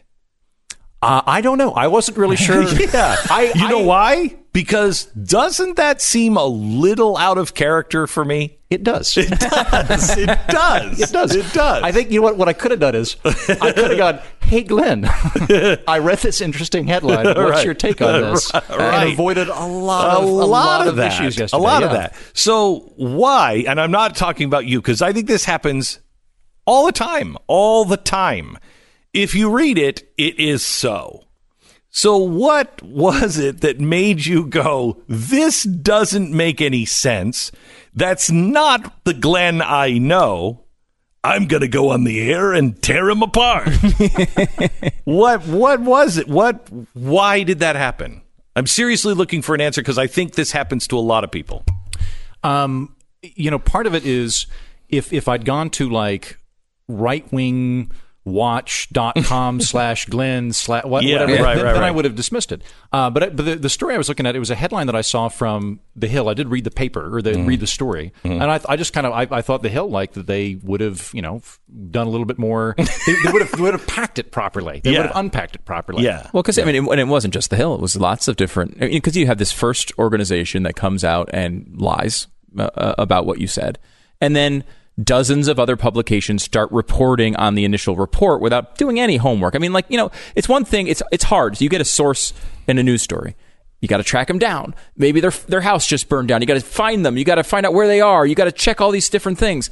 Glenn does a national radio and television show every day, so all the things that he says are always available, right? It's relatively easy for a reporter reporting on a particular story to go do this. And reporters know how to contact my people. That's strange. Yeah. That's strange. It's not like I don't know, do we have a Ouija board? How can we possibly get a statement from Glenn or Glenn's people? No one reaches out. But no one reaches out. If you're going to, and I, we've done enough shows with Andrew, and I know he would have not come on and trashed you over this. He would have wanted to hear what your explanation was over it. But if you're a publication going out there and trashing Glenn over this, you have an absolute responsibility to make sure you understand what he said correctly. You've got to or here's an idea: correct it. Anybody seen a correction? No, I've not seen. No, not seen a no correction. corrections. And that's the thing, you're right, rightwingwatch.deathofbeck.net is not going to ever correct it. But there are, publications out there that should they should protect whatever credibility they have to not just speak to a hard left-wing audience, right? And this is why there is no credibility. It's hard. It's hard when, we'll come on and sometimes there'll be something that the right is getting wrong, right? And we'll come on the air and say, look, we've looked at this, and here's what we believe is right. I think the conservative side of this is actually made a mistake here. Here's source A, B, C on this. And they'll just hear the names. It's the New York Times. It's The Hill. It's whatever it is. And so a lot of these places have burned their credibility with the right so consistently that they won't even listen when they actually have facts correct. It's just like, oh, well, that's the New York Times. Of course, that's what they're saying. Well, look, the New York Times makes lots of mistakes, and in their op-ed section, they're completely insane. But they also, a lot of the information that we bring to you about, Islamic extremism over the years has been because of reporting from the New York Times. Yeah. They've done a lot of good things. You have to judge story to story, writer by writer. And the way to summarize this, maybe do your own homework. Facts, yes. Do your That's own why you homework. always plead with people on this. So why the donuts today? I just wanted to kind of bring him in and, kick off a new Wednesday. With a little bit of sugar. Yeah. Right. Now, it's interesting. You didn't pick carrots for Glenn. I noticed you picked baked goods and glazed sugar. What was the decision-making process there? Well, as you know, I'm secretly trying to murder Glenn. Okay. And I thought this will be a way to slowly do it. Yeah. All right. Well, so we got that going for us. How's the show going? Good. I'm really enjoying it. Really? It's good. We've got Arthur Brooks on today, which I'm really excited about. Mm-hmm. Or actually, I'm sorry. Arthur Brooks is going to be on tomorrow. We've got Deanna Easley on today. Who's Deanna Easley? She's here in Dallas, and we're going to talk about welfare and have a chat on that. Tomorrow we're going to talk about Arthur Brooks's book and capitalism, which I'm excited about because the main thing on the show that I do is a temperamental thing of good and intelligent people can disagree on matters of substance, and I feel like Arthur Brooks is exonified that in his book. Yeah. So I'm excited to have him on. The show this week is brought to you by Meat Bullets. Meat Bullets? Yeah. It's one of the better sponsors, I think. Really? It's high velocity meat that you can use as a weapon. And if you need to deliver meat, you're hurting people with this meat. I mean, I wouldn't advise you to do it. Okay. But if you were going to, yes. But if you shot it right into somebody's, don't do that. belly. Oh yeah. Well, like let's say that they're anemic or something like that, and they really need protein. I mean, like if you shot them in the thigh, I think like in the state of Texas, you're probably okay. But I would be very careful about doing it in general. So is it delivering nutrition from a distance? Is that the basic concept of meat bullets? So I don't understand what's not clear about this, guys. It's not a weapon of war. It's not a weapon of war. No, it's just high velocity meat. It is dangerous, but it's high velocity meat. All right, good. Yeah. All right, thank you very much. There you go. That's something's off with Andrew Heaton. Why did we name it that? I have no idea. No I don't idea. know. Coming up on the podcast today, you can find him wherever podcasts are found. Thanks, Andrew. Get out. Now, let me tell you about. Can I get one of those donuts? Yeah, here. They look really freaking good. They do. Are those Krispy Kremes? The Krispy Kremes, but they're not. No, they're not Krispy Kremes. They look like it. No, they're even better. Even better. Oh, they're even better. He went to the generic donut store, didn't he? Generic donut store. That's all right. They're donuts. All right.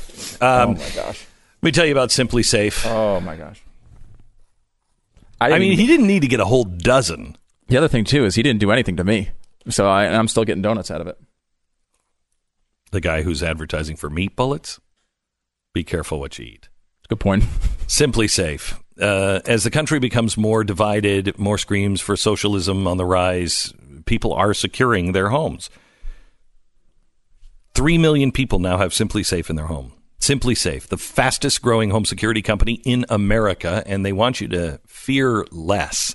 There's so many things that you have to worry about. Man, don't worry about your security and your safety in your home. Simply Safe will protect your home 24/7 with no hidden fees and no contracts for $14.99 a month. That's it. It was started by a young guy who was just trying to help out his friends. They were all in college. They started having their apartments burgled, and they all said, what are we going to do? We can't sign a contract. We can't wire the walls. He said, I'll try to come up with something. He did. He comes from a long line of inventors in his family. And he invented Simply Safe, and everybody loved it, and everybody started beating a path to his door going, hey, can I buy one of those? He's like, I think I might have a business here. And he does. Now it is revolutionizing this business because it is straightforward. You own the system. There's no contracts. There's no strings attached. There's nothing. It's $14.99 a month if you want it. If you don't want it, you want it 1 month, you don't want it the next month, that's great. It's simplysafebeck.com. Simplysafebeck.com. 10 seconds, station ID.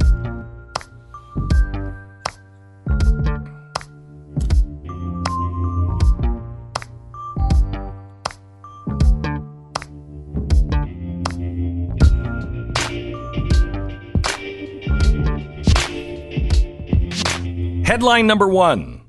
His parents destroyed his porn collection. He got so upset, he sued. Headline number 2, dog owners much happier than cat owners. And headline number 3, Trump issues second veto of his presidency. Choose your news, Stu. Well, I mean, we're just speaking of Andrew's podcast. You can be certain that Chewing the Fat with Jeff Fisher is going to cover in depth the porn story. The porn story is really good, though. It is really good. All right, and then you have the veto. Yeah, and which is important. Or the that's dog really owners. important. I mean, I am interested in the legal theory behind the porn case, so let's do that. Okay, the porn case. Okay, we're having dessert first. Here we go. Gentleman is suing his parents for destroying his pornography collection. An Indiana man suing his parents in federal court for destroying his gargantuan collection of pornography. He says the value is $30,000. Wow. It was so large it filled over a dozen moving boxes. I was going to say, I think the porn industry at this point would disagree with this analysis. I think they're churning out a lot of material and not getting paid a lot for it anymore. Sad days. Dad wrote, we counted 12 moving boxes full of pornography plus 2 boxes of sex toys, as you might call them. So this guy's going old school. He's not on the internet. No, he's not going to any of the sites. He's just popping up the old magazines there. Is that what we're talking about? And like videotapes? Do we have a description of what this is? Yeah. Among the materials were videos depicting bestiality, incest, rape, torture, and everyone's favorite, urination. Now, my understanding of this particular matter is that many of those things are not legal to possess. Again, listen to Chewing the Fat with Jeff Fisher. He'll explain all the details. Well, now, this is going to come as a surprise to everyone involved, but this guy was 40 years old and had to move back in with his parents. Well, when you spend tens of thousands of dollars on illegal porn, you're lucky that you're living with your parents and not behind bars. Usually. Well, he was married for a while. Oh. And they're still together happily ever after, anniversary coming up? No idea what happened, but he had a divorce, and his wife got everything. He got the porn collection. Don't know what happened, but the mom and dad destroyed the entire pornography collection and then got rid of all the sex toys. The father had said, we're going to destroy these things. He didn't respond. They started to destroy them.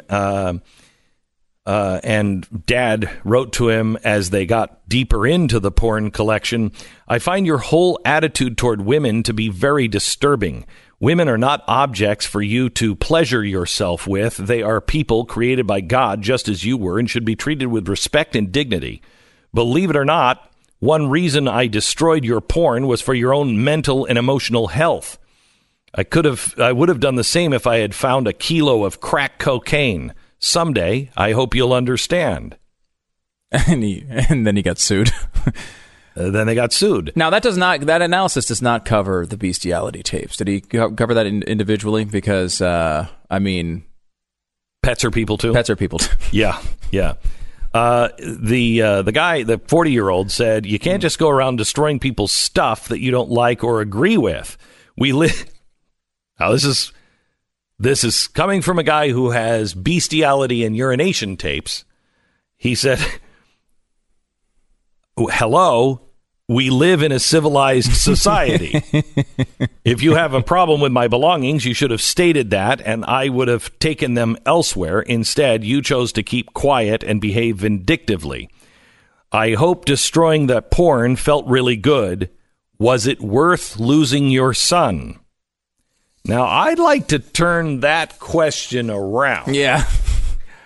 Was your porn worth probably your wife and your 2 parents?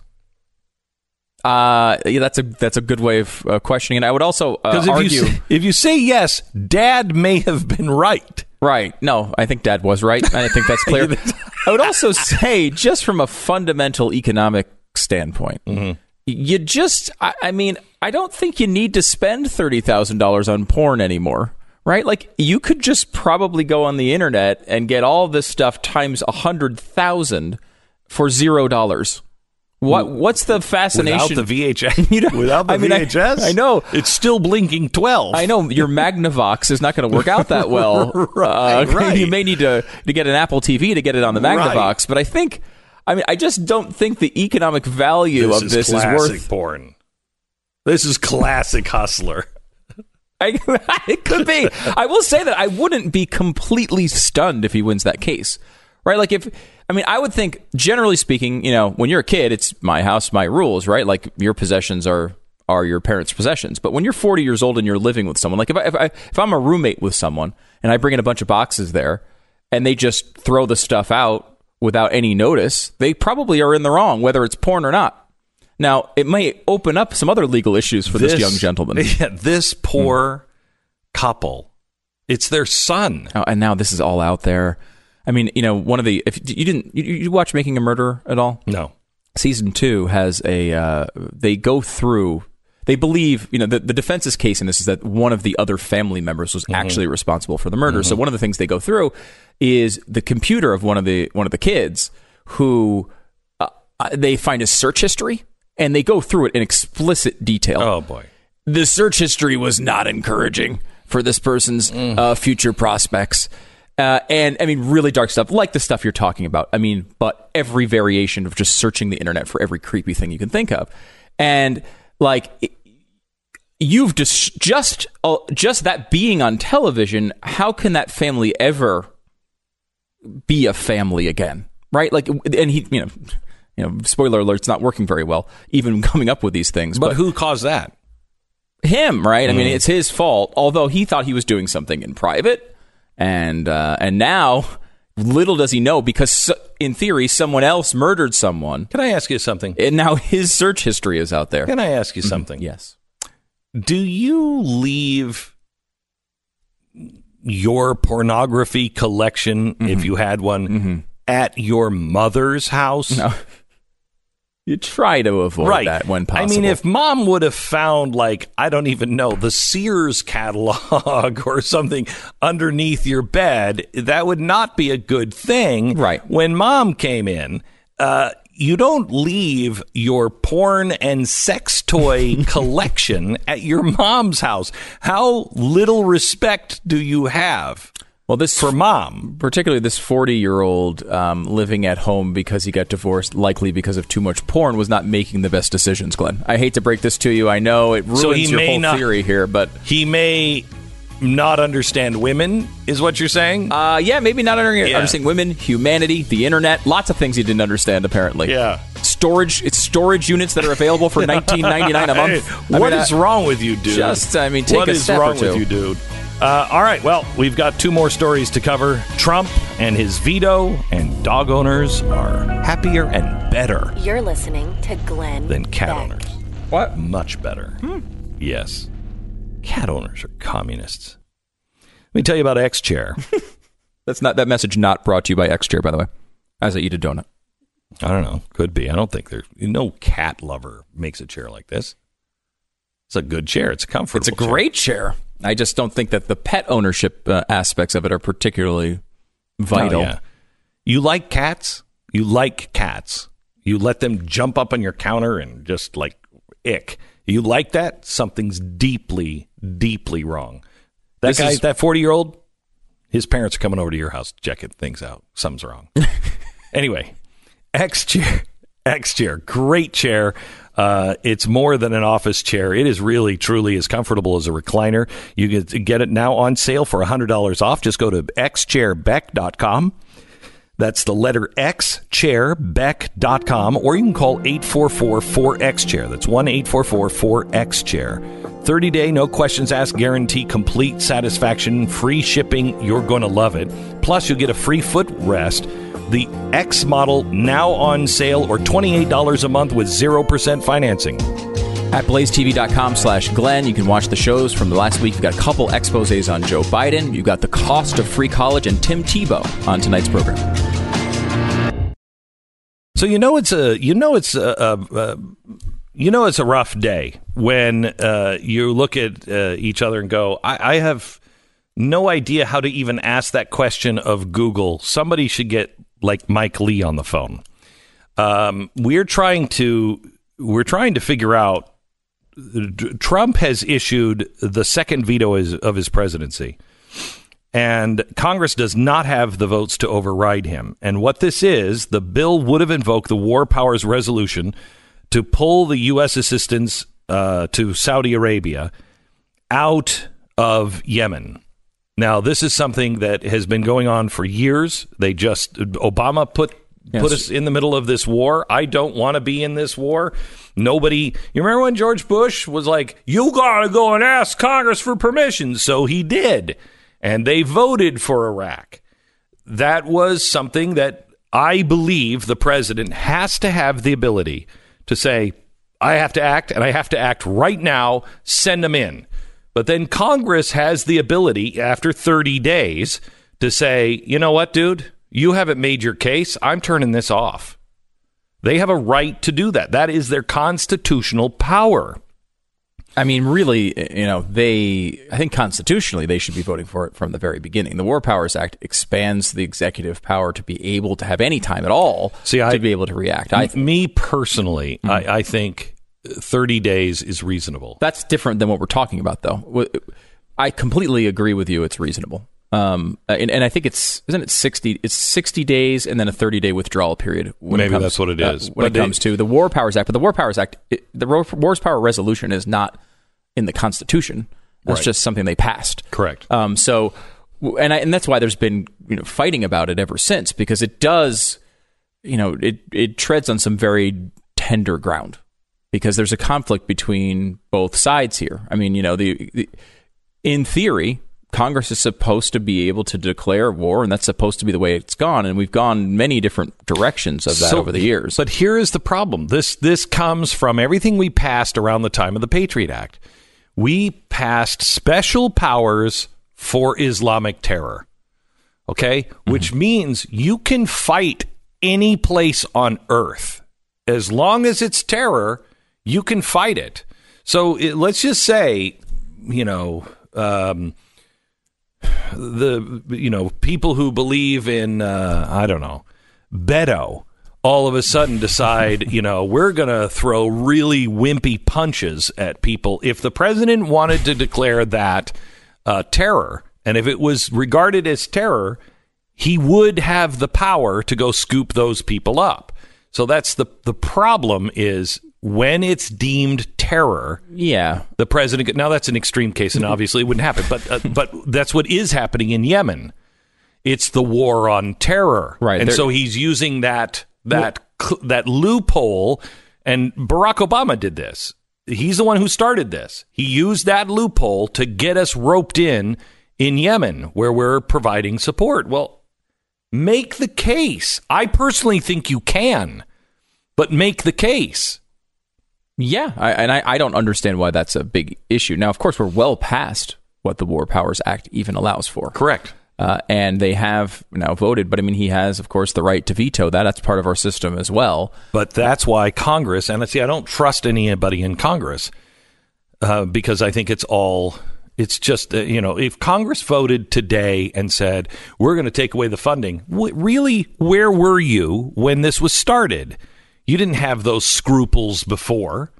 And so I don't believe that there's an honest bone in anybody's body in Washington because the House, clearly against Donald Trump, I think, and this is why we have to get Mike Lee on the phone, I believe that because the House of Representatives controls the purse strings, I believe the House can cut the funding off unless there's a loophole with this new Patriot Act kind of. But he'd still be able. Period. I don't think Trump would still be able to veto it. For example, they tried to defund Planned Parenthood.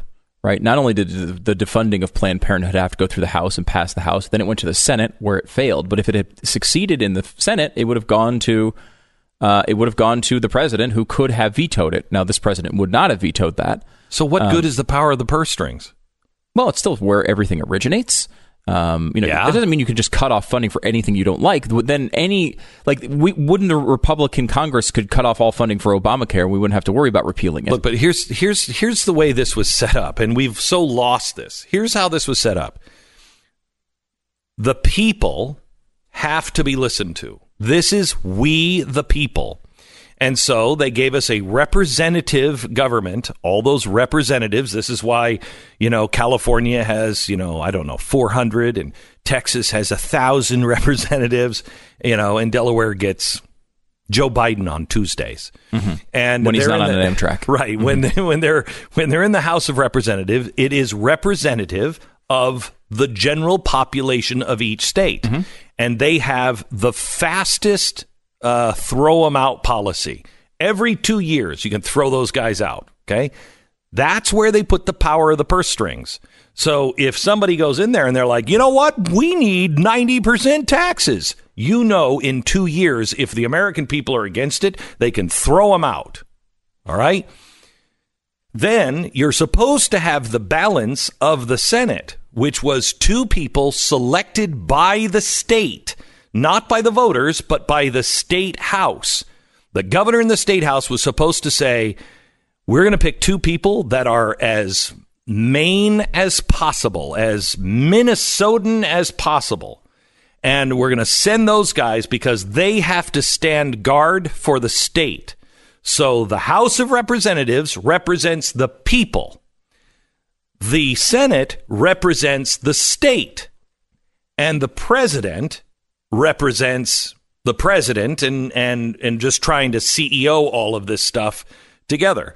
So you had to have the president have the final say, and he's only supposed to veto if it is unconstitutional, or he believes it's unconstitutional. If he doesn't like it, it doesn't matter. The veto is for unconstitutional things. And that's been dead for a long time. Long time. Mm-hmm. So we've completely screwed this system up. But what good is the power of the purse if you can't stop anything?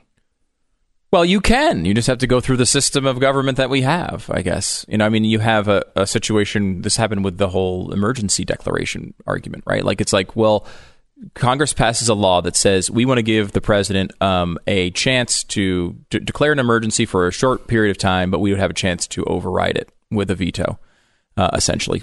Congress, all they have to do is just pass a majority and it's over. Well, that went to the Supreme Court and was ruled unconstitutional. So that's why they needed to have the override of the veto vote, which is a much higher standard, much more difficult to pull off, to block the emergency declaration. And they were not able to do it. They were not able to come up with those votes. The same thing here with Yemen. They don't have the votes in either house to overturn the veto. Maybe I think this is just different for me because it's war. It's war. People are being killed. And if the president decides to go in, I think the president needs to have the ability to go, guys, this just happened. DEFCON 1. Go now. Okay, he needs that Seems power. Very reasonable, right? In George Washington's time, maybe not, but you need it in today's world where a jet can be or a missile can be over our cities in 13 minutes. And I think that's an argument to, by the way, amend the Constitution for something like that. They would give a window, but to just pass a bill and then, it's seemingly by multiple presidents in a row here being ignored. The idea that the Constitution gives Congress this declaration of war power, that is being ignored. And then even the War Powers Act has been ignored by multiple presidents in a row. Again, if you look at George W. Bush, he still took his power seriously. He still had the power. Man, those jets were over in Afghanistan. He moved when he had to. But he also knew when you were dealing with something that was dicey, that the American people are split on, go to Congress. It's only good for you, I think. It's good for the country, right? You want people on record saying that you only want to go to war when you don't want that to be a partisan issue, right? You want that to be something that we're all behind, or at least the vast majority are, and you want to avoid it in most circumstances. And I understand that this is a dicey situation over there. It is. They talk about it as the biggest human rights situation in the world right now in Yemen. It's a disaster over there, and it's a proxy war. But we're involved in it. And if we're going to be involved in it, there's a good case to be involved in it if you want to. There is. And people have made There's it. But it should be something that is approved by Congress. It shouldn't just be something that presidents can just start doing. And by the way, the president that did this was Barack Obama. Yeah. No, this is not Donald Trump. This is Barack Obama. I was against it under Barack Obama and Donald Trump. One of the things that he said, he was going to stop these endless wars and he was going to get us out of these foreign entanglements. And I wish he would take this as one of those wars that need to be stopped, or make the case. Make the case. Because I know why we're in that proxy war. It is to stop Iran. And the Houthi rebels in Yemen are big problems to Saudi Arabia. So to balance the region, you want to keep the Houthi rebels at bay so Saudi Arabia doesn't collapse, which would give all the power to Iran. I get it. I don't want to be in that war. I don't want anything to do with it. But at least make the case and let the people decide. Norton has been an expert in cybersecurity for many, many years. They're ahead of the times, and they keep your data secure. This time, they have launched their own VPN technology. It's a virtual private network. This is truly the next big thing in privacy, and you need to get this protection for you and your family. When you connect to a public Wi-Fi, even if it is password protected, you are basically exposing your private information to anybody who wants it. That's why you need Norton Secure VPN. Easy to use, encrypts all your connections, even your public Wi-Fi, so the information that you send and receive is safe from cyber criminals who want to steal your private information. Not all VPNs are truly private. Hello, Facebook. Norton Secure does not log your online activity and app usage. This is truly a private network. Get Norton Secure VPN. Enjoy the convenience of the connected world without worries about online privacy or security. Head to norton.com/VPN. Norton.com/VPN. Protection now starts at $3.33 a month for the yearly subscription. It is norton.com/VPN. A very well-respected survey. It's been a barometer of American politics, culture, and behavior for more than 4 decades. Started to ask the critical question that they've never asked before. Cat or dog? In 2018, General Social Survey, for the very first time, included a battery of questions on pet ownership. Finds that not only quantified the nation's pet population, nearly 6 in 10 households have at least one, but they made it possible to see how pet ownership overlaps with all sorts of factors of interest for social scientists, like happiness. For starters, there is little difference between pet owners and non-owners when it comes to happiness. Okay, so you own a pet, you don't own a pet, you're about equal in happiness. The two groups are indistinguishable on the likelihood of identifying as very happy, a little over 30%, or not too happy in the mid-teens. But when you break the data down to pets, dogs, cats, or both, the divide emerges. Dog owners are about twice as likely as cat owners to say they're happy. Now, this is people owning a dog or a cat. If they own both, it's almost as if it negates itself. Right. No effect. No effect. Okay. Dog people, in other words, according to the survey, are slightly happier than those without any pets. Those in the cat camp, on the other hand, are significantly less happy than the petless. Okay? So if you have a cat, you're miserable. You're miserable. And this is obvious. You're on the road to socialism. You own a cat. You're on the road. You're at least a progressive. Why are you on the road to socialism? You may not even think so. You just are. You just are. You just are. Why are you on the road to socialism? Because you have no feelings. Cats have contempt. Okay? Cats have contempt for human beings. Is this in the study? It could be. No, I don't. Maybe, yeah. A 2016 study of dog and cat owners, on the other hand, yielded greater happiness rating for dog owners relative to cat people. It attributed the contrast, at least in part, to differences in personality. Dog owners tend to be more agreeable. Conservatives are more agreeable? We're more agreeable. We're more likely, it says in the study, it does say this, that they are more likely to just go out and make friends and, they're just walking the dog and they're like, hey, and they start talking about things and they just are agreeable people. I would say more agreeable on issues of principle. They are more they're more extroverted and less, and this is from the survey, this is not me, and less neurotic than cat owners. This is like your study. Did you design this thing? 2015 study linked the presence of a cat in the home to fewer negative emotions, but no increase in positive ones. Dog owners are more likely to engage in outdoor physical activity than people who don't own dogs. Cat lovers generally stay in their house. They should. Look, you can have one cat. You can marry somebody who has a cat. You have a cat. You can have 2 cats. I'll even give you 3 cats. Mm-hmm. Once you hit over 3 cats, unless you live on a farm, Department of Homeland Security is coming because you're going to turn into one of those crazy cat people. Anyway, it's deep, and that's in the study, obviously. It's someplace, I'm sure. Dog owners are more likely to seek comfort for their pets from their pets in times of stress, more likely to play with their pet, and consider their pet a member of the family. This is what Ernest Hemingway said. Human beings, for one reason or another, hide their feelings, but a cat does not. Yeah. And human beings don't crap in a box in the laundry room either. And I think that's the real key. If you're crapping in a box by the laundry, no, you're not staying in my house. You're listening to Glenn Beck.